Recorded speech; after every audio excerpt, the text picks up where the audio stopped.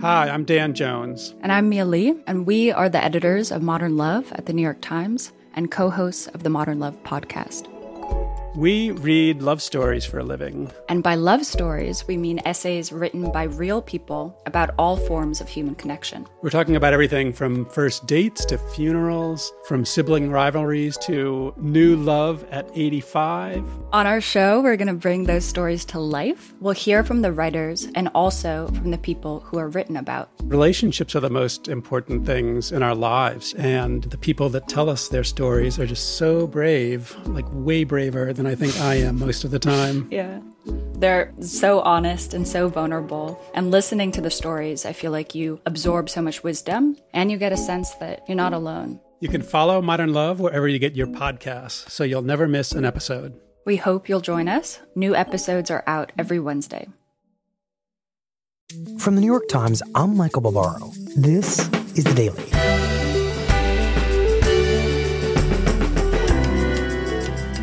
Today, federal prosecutors were confident that this time, justice would be served in the case of Jeffrey Epstein. So what happens to the case against him now that he's dead? It's Tuesday, August 13th. In a year-long investigation, the Miami Herald says it has located 60 women who say they were molested or sexually assaulted by multimillionaire Jeffrey Epstein. I was 16. I started going to him when I was like 14. Victims outraged that Epstein was allowed to plead guilty to 2 prostitution counts, getting just 13 months in county jail. According to an extensive investigation by the Miami Herald, accused serial pedophile and multimillionaire Jeffrey Epstein got a sweetheart deal.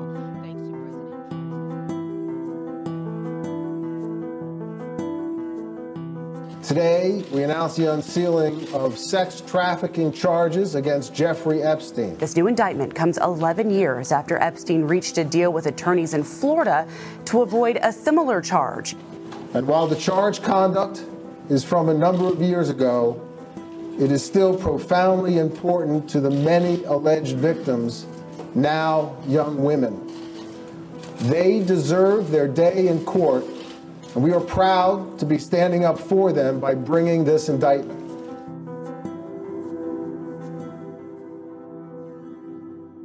Ben, tell me about this jail where Jeffrey Epstein was sent after being arrested a few weeks ago. Epstein, right after his arrest, was sent to the Metropolitan Correctional Center in Lower Manhattan. It's often referred to as the MCC. Ben Weiser covers the federal courts in Manhattan. It's a federal detention facility built in the 70s, holds about 800 people, and it's actually both well known for its high security and probably for the notorious defendants who have been held there.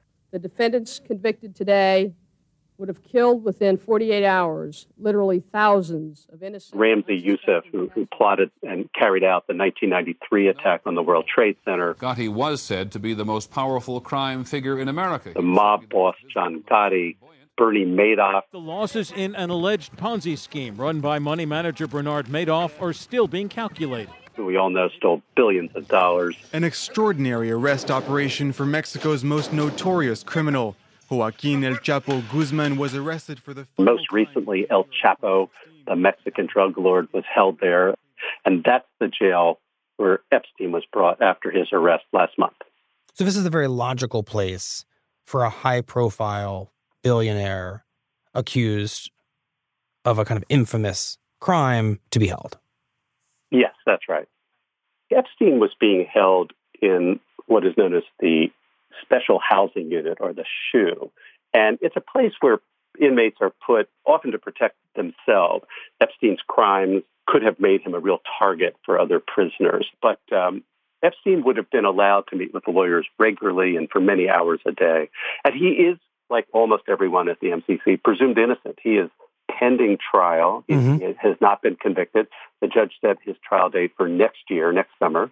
He tried hard to get released on bail pending trial and had made a very unusual bail request where his lawyers asked the judge to allow him to essentially be subjected to home detention in a large mansion that he owns on the Upper East Side of Manhattan.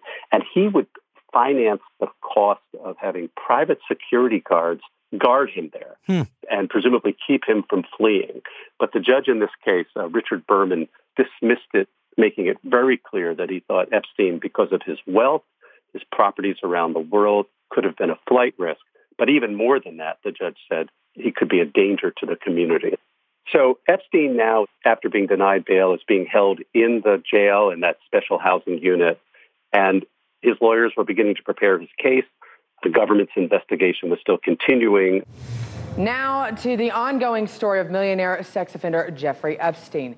And then on Tuesday, July 23rd, Jeffrey Epstein was found on the floor of his cell, semi-conscious, in a fetal position with marks around his neck. Epstein was found injured on the floor of his cell. Two sources tell NBC News Epstein tried to hang himself. And although the injuries were not said to be serious, it was seen as a possible suicide attempt. At the time, Epstein had a cellmate, another prisoner named Nicholas Tartaglione, who's a former police officer facing murder charges. And apparently, according to Tartaglione's lawyer, the two men got along well. A fellow inmate was questioned after Epstein was found, but that inmate's attorney says his client was not involved. And I think there's some sense that when Epstein was found injured that morning, it was his cellmate who called for the authorities. Epstein was treated at the hospital and brought back to the jail and was put under a suicide watch. It's a 24-hour, very close monitoring. He would receive daily psychiatric evaluations.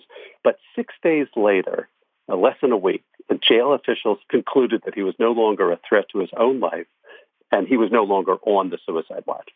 And what kind of precautions are taken after someone like Epstein is taken off suicide watch? I have to imagine that there's still a tremendous amount of monitoring going on to kind of make sure that there's not another attempt. Our understanding is that Epstein, even after being removed from suicide watch, was supposed to have been checked by the guards in this protective unit every half hour. And he's also placed with another cellmate, a different one this time, who is there to keep an eye on things, perhaps call for help if necessary, but so that he will not be alone. And what's going on with Epstein's case around this time? You mentioned that his lawyers are in and out of the jail briefing him. That's right. Epstein's predicament was pretty dire. He had lost his attempt to be released on bail into a kind of home detention with guards. Any appeal of that was weeks off. A trial was a year off. And he faced a potential sentence for the rest of his life in prison. And he also had civil suits that were mounting. And that's just based on the women who had sued before his arrest in New York. And finally, there was something else going on at the same time. A federal court releasing thousands of pages of documents related to convicted sex offender Jeffrey Epstein. Just last week, a federal court of appeals released and posted online some 2,000 pages of documents. And analysts say the documents could contain potentially explosive new information on abuses by some very powerful people. Newly released, a whole trove of materials that provided even more disturbing details, I think, than had been known. She says she was forced to have sex with not only Epstein, but high-profile men, including former Maine Senator about what was going on inside Epstein's mansion in Manhattan and his home in Florida, how he and his associates recruited young women and girls. Included with the documents are photographs, including one previous released showing Epstein acquaintance Prince Andrew with his arm around the waist of Epstein accuser Virginia Giuffre. Essentially, an inside look at Jeffrey Epstein's life and the sex trafficking operation. And these documents included depositions and police reports and receipts and flight logs and photographs. And there's more to come. Next month, the court is going to look at a second, much larger trove of materials to see what should be released. And it's impossible to get inside his head, but from a legal and objective perspective, the walls were closing.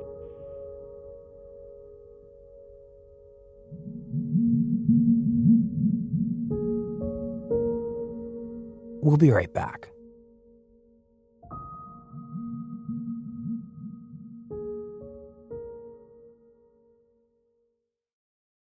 This fall, history is happening. September 14th, 2021. Hamilton, the Tony, Grammy, Olivier, and Pulitzer Prize-winning musical, returns to Broadway. Tickets are on sale now. Performances begin September 14th. Hamilton, back on Broadway at the Richard Rodgers Theater. Learn more at hamiltonmusical.com. So, Ben, what happens on Saturday morning? On Saturday morning at about 6:30, Epstein is found unresponsive in his cell, in the SHU, at the MCC. Our understanding is that life-saving measures were started immediately by responding jail officers. EMS was summoned, and he was eventually rushed to a local hospital and was pronounced dead there. And I have to say, the news exploded. We start this hour with breaking news. Accused sex trafficker Jeffrey Epstein is dead. Jeffrey Epstein has taken his own life while he was behind bars here in New York City facing charges of sex trafficking. The FBI, the Department of Justice, and the New York City Medical Examiner's Office are all investigating his death. As a reporter, my question was, how could this happen, particularly given the extra precautions that we understood had been taken after his first attempt? What have we found, given all those precautions, how this could have happened? The detention center itself has not given any explanation other than the fact that he died there. We do know investigations are underway, and they're obviously focusing on that. But there has been information coming out. The president of the national unions that represent the guards at the MCC have talked about the staffing shortages across the country in federal prisons and detention centers. And this jail has been short-staffed for some time. We're told, for example, that both of the guards who are on duty in the protective housing unit where Epstein was being held were working overtime. One on his fifth straight day of overtime, and the other apparently forced to come in to work overtime. And the union head was saying that, overnight checks, for example, in this protective unit are typically done, as we mentioned, every half hour, but sometimes that schedule varies. This union head, Eric Young, would not discuss this specific case other than to say that he was nearly certain that Epstein had a cellmate after he was removed from suicide watch, but he said, I can tell you it is unequivocal that he did not have anyone with him when he committed suicide. Alone. So suddenly no cellmate. That's correct. Ben, what happens to this case now? It's a criminal prosecution with Jeffrey Epstein as the named defendant. And now that named defendant has taken his own life. So does that mean that this criminal case essentially dies with him? Mike, when somebody is facing trial, is under indictment, is being prosecuted and dies, whether it's by suicide or a natural death, or even in the case of Osama bin Laden, which was, he was killed by the United States, the case disappears. The criminal case disappears. There's actually a very solemn filing of a document called a nol pros, where the government goes to the court and says, we are dropping the charges against so-and-so because that person has died. And, one of the real concerns was with his death and with the end of the criminal case against Epstein, what did that mean? What did it mean for prosecutors and their investigation? And also, what did it mean for victims, those who wanted to see him come to justice and those who perhaps had sued him and wanted to recover damages?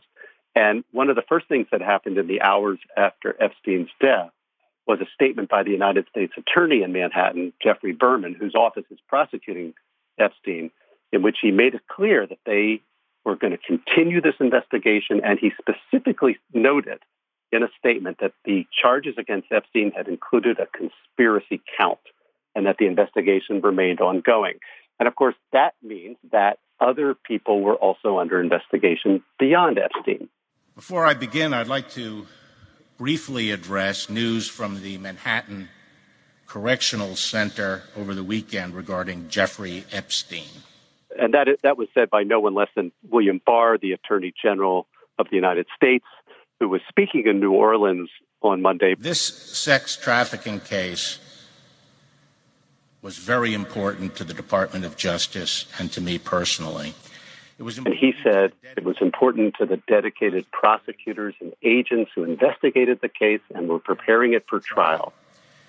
Most importantly, this case was important to the victims who had the courage to come forward and deserved the opportunity to confront the accused in the courtroom. And he also made clear that he said, we are learning of serious irregularities at the MCC that are deeply concerning and that demand a thorough investigation. And just a reminder, the Bureau of Prisons, which runs the MCC, is part of the Justice Department. So ultimately, Barr is the supervisor. We will get to the bottom of what happened, and there will be accountability.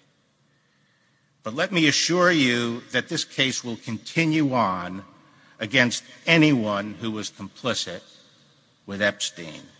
Any co-conspirators should not rest easy. The victims deserve justice, and they will get it. I wonder, what does justice look like in this case now that Jeffrey Epstein is dead? You know, it's a very important question. And in recent reporting by myself and the full team of reporters at the Times that have been looking into this, we've asked that question. Mm-hmm. And for many of the victims, there was the fear that Epstein's death would bring to an end this second attempt to bring him to justice, and that he had somehow again eluded prosecution in the same way he had eluded federal prosecution years earlier in Florida. But there are options. Lawyers representing victims have obviously brought lawsuits, and now those suits will be against Epstein's estate. And we know the estate is very large. Mm-hmm. The government has said it's at least $500 million. Wow. The United States Attorney's Office also has an option, and I think it's going to happen, to bring a civil forfeiture action. And all that really means is that they go after property, like his $56 million mansion on the Upper East Side. And all they have to do is prove that it was used to help facilitate his crime, mm-hmm. to be able to seize it, sell it, and have the proceeds go to victims in one way or another. It's the same procedure that was used to recover artwork stolen by the Nazis in World War II and returned to victims' families. And one of the former prosecutors in that office who handled those kinds of cases told me the victims will lose the opportunity to face Epstein in court and to see him eye to eye and tell their story, but they can still work with the government to get that story out. Another person suggested that there are victims out there who might be feeling relieved, in a sense, of some of the fear that might have prevented them from coming forward while Epstein was alive. And I will say it seemed summed up very well by one woman who has accused him and was one of the dozens of girls the Palm Beach police and the FBI had found were recruited by Epstein. And she said, "I never wanted him to die. I just wanted him to be held accountable for his actions." And with his death and the case still going forward against others and lawsuits, the question will be, can that be done?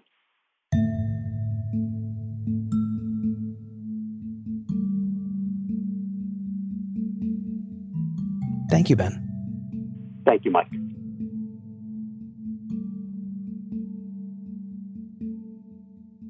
On Monday night, the Times reported that one of the two people guarding Epstein inside the Metropolitan Correctional Center was not a full-fledged correctional officer, and that neither guard had checked on Epstein for several hours before he was found dead.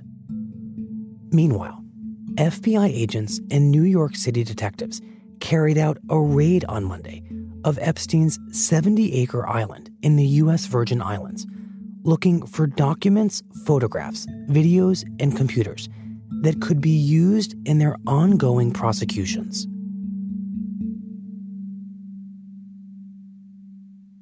We'll be right back. The FX original documentary Pride is a 6-part series from Emmy Award-winning Killer Films and Grand Jury Prize-winning Vice Studios. 6 renowned LGBTQ+ directors explore heroic and heartbreaking stories that define us as a nation, chronicling the struggle for LGBTQ+ civil rights in America from the 1950s through the 2000s. FX's Pride is a special 2-week event starting Friday, May 14th on FX. Streaming next day FX on Hulu. Here's what else you need to know today. President Trump's administration is reinforcing the ideals of self-sufficiency and personal responsibility, ensuring that immigrants are able to support themselves and become successful here in America. On Monday, the Trump administration said it would make it harder for legal immigrants who rely on government benefits like food stamps and subsidized housing to obtain permanent legal status in an attempt to reduce the number of poor immigrants. Our rule generally prevents aliens who are likely to become a public charge from coming to the United States or remaining here and getting a green card. During a news conference, Ken Cuccinelli, the director of Citizenship and Immigration Services, said that the program would not apply to refugees, asylum seekers, immigrants who already have green cards, or pregnant women and children. But immigration advocates warned that large numbers of legal immigrants, including those not actually subject to the regulation, may give up needed benefits because they fear retribution from immigration officials. So the benefit to taxpayers is a long-term benefit of seeking to ensure that our immigration system is bringing people to join us as American citizens, as legal permanent residents first, who can stand on their own 2 feet. And thousands of demonstrators shut down Hong Kong's airport, one of the busiest in the world, in the latest escalation of a 3-month-old protest movement against the government there. The protests began over a plan by Hong Kong's mayor to allow the island's residents to be extradited to mainland China, but have been sustained by anger over the crackdown of the protests by the city's police. Meanwhile, China appears to be losing patience with the protesters, comparing them on Monday to terrorists.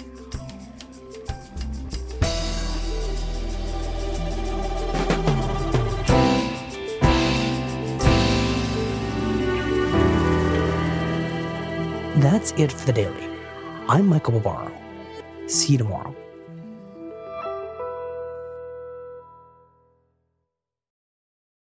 When times became uncertain, Womply pivoted their technology platform and committed to help small businesses and self-employed workers get approved for their PPP loan. In just a few months, Womply has helped 1 million businesses across America to secure much-needed funding so they can continue to stay open and serve their communities. Womply helps small businesses thrive. Visit Womply.com to learn more.